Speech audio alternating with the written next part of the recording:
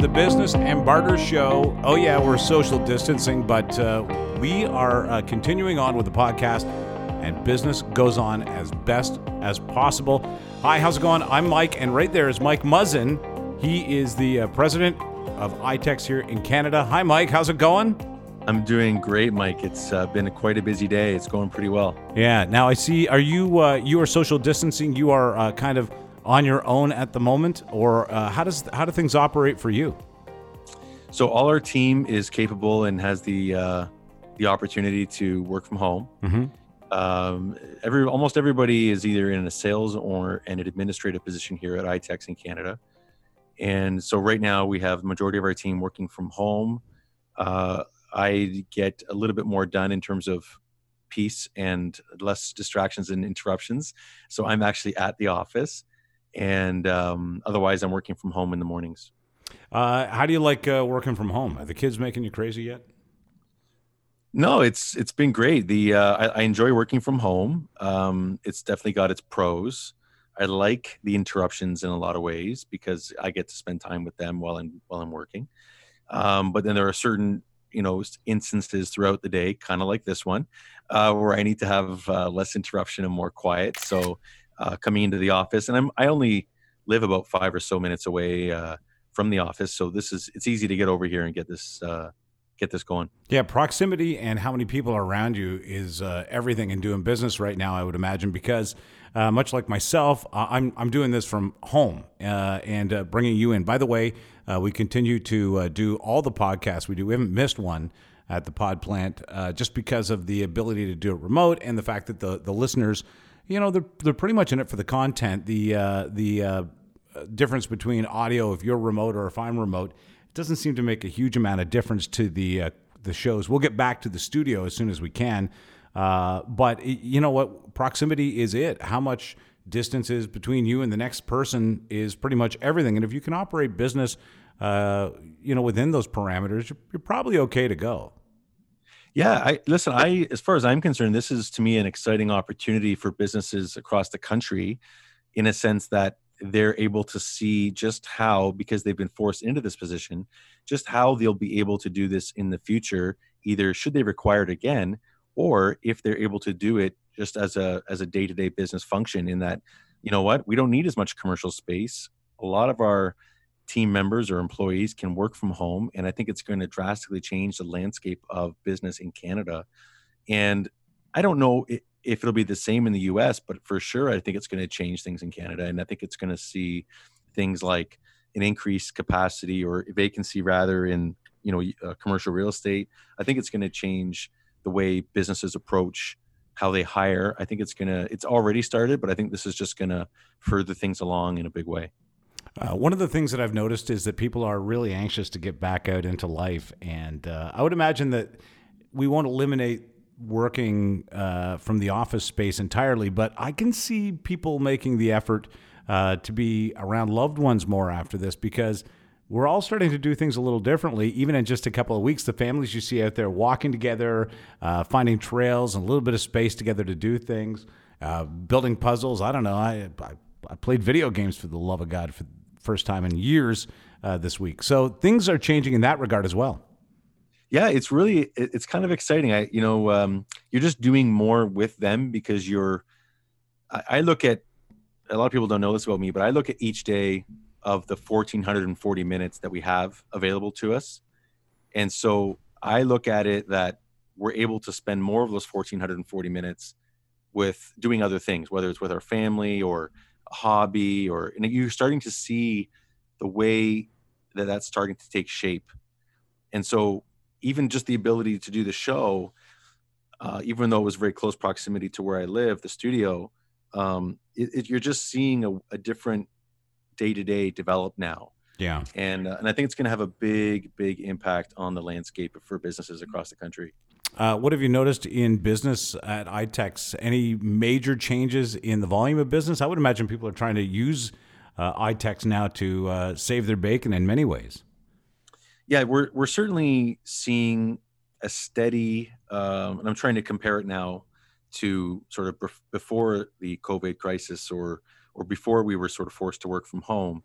And first of all, ITEX is considered an essential service. Hmm. So that is worth pointing out versus non-essential. And the big core reason why is because we're considered a payment processor. We're considered a fulfillment center for completing transactions, much like a bank. So that is, worth noting, worth pointing out. Our clients, we're seeing a lot of the usual, I want to go to this place or I want to buy this service, despite the work from home parameters that are put in place. And then we're seeing people make plans. We're seeing like, hey, look, I want to investigate going on a vacation in 6 months, that kind of thing. So we're seeing a usual range, but just in a bit of a different way. We also launched a newsletter called ITEX Intel. So the ITEX Intel newsletter has a spotlight for our clients on there. So it's not really a sales piece; it's a spotlight piece for two of our clients each week. And then additionally, we're going to have tips and tricks and how to use ITEX, just sort of like ways to apply it that maybe they haven't thought of before, like either paying your rent or collecting bills that maybe can't be paid. How to leverage and use the ITEX program so that you can get paid. Oh, Those kinds right. of things. Of course, we always highlight the business and barter show, um, announcements. So it's going to be, or it is a piece now because we just launched our first one this morning. But we've been working on it for the last few weeks, just working on the content. But it'll be a piece that will go to prospects. It'll go to our current clients. It's going to be a good information piece for everybody. I liked one of your first articles. Congratulations on highlighting an outstanding business. I really did appreciate the read. Well, I think it's so. Look, I'm a huge pod plant fan without question. Like even more than just because you're my friend and producer and client. Our relationship checks many boxes, but the nice thing about it is, and you've mentioned it earlier, people can do it from their home. They can have their show from home. They can have it produced by one of the best in the industry in you, No, and thanks, they can Mike. go and they can go live with content and speak directly to their audience, to speak whether that's an employee, whether that's a team, whether that's a customer base, whichever. So yeah, there you go. So and then we had another client that we spotlighted called she's an artist from Quebec. Her name is Lisabelle, and she does a wide range of types of works. I Just like mention this her work. website is That's beautiful art. Lisabelle. Yeah, lisabelle.ca, and she's done everything from artwork on exotic vehicles to hotels to individual pieces. And then I don't know if you know this too, but Canadian artists, when you purchase from a living Canadian artist, it's tax deductible. Oh, I didn't So know. I didn't yeah, know that. That's there you go. amazing. That's a great inspiration to support local art, and that is really nice looking artwork as well. And then when they die, the artwork goes up in value. Okay, but I was Just, I mean, I thought a bit of a lighthearted way to. I like it. That's very funny. Okay, but this is a beautiful looking piece, and yeah, I commend you guys for putting this together. And then, of course, there's toolbox tips, as you mentioned right there. Very easy to use, and some promos. So very, very cool indeed. Congratulations on the newsletter, Mike. Yeah, thanks so much. We had members of our team give input to putting it together, and make it all nice and professional, and good content there for everybody. So it's good. Excuse me, just 1 second here. Just have to. Are you putting sanitizer in your mouth? That's Not advisable. that's not really good. That's kind of concerning, actually. Oh, okay. You probably could just do whiskey. Hey, look at this though. Hold on, I'm going to show you something. Mike, look at this. I think you'll be impressed. Made my own hand sanitizer. You made your own hand sanitizer. Yeah, That's isopropyl alcohol, and look, I've even packaged it up. that could be maybe that is artwork by a living Canadian artist right there by making that stuff. Well, it's tax deductible or whatever. Well, I even packaged it up myself. Look at that. That looks really good. Get some labels on that stuff, and you and I are in business, Muzzin. Well, I like that. You could buy labels on ITEX. Oh, great idea. Shameless plug. No, I like it. You actually have that on? Of course. Yeah, we have Oh. companies that produce labels, printing companies that produce stickers. We have a lot of good applications for that. Okay, so now the changing landscape is one thing. What you guys are doing at ITEX is entirely another. Let's get a feel together about where we're at overall with the COVID virus, Mike, and especially when it comes to the economy. Today, as we make this, and it'll be released today, we've heard that President Trump has said, okay, look, we're looking at another month anyway before we can get back to business. And I wonder how that makes you feel. I think that's pretty ambitious on Mr. Trump's part, or President Trump's part. I think, I think he's got sort of shooting for the stars there. I think that they're in for a very, very rude awakening. They have unemployment now of 32 million people, which will be very, very difficult. I mean, that's like depression level stuff, not recession level stuff. So Yeah. I think they're in for a very, very rough ride in our friends south of the border. And I think part of the big challenge there is that you basically have 50 independent governors who are doing, some of them are doing the same thing, and a lot of them are just so independent that they are creating a lot of barriers and havoc for themselves with how they're treating things. And not only that, but President Trump has his own issues, whether it's the ego driving the bus or whether it's the fact that he's having to work with so many people in that space.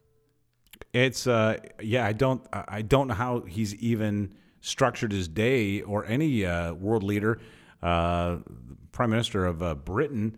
He's got coronavirus, for Pete's sake. So I do think it's ambitious to think that it'll all be done and out of the way, in 30 days. But I do think that there's something to be said for how we get back to business in social distancing, and then after that, how we get back to life.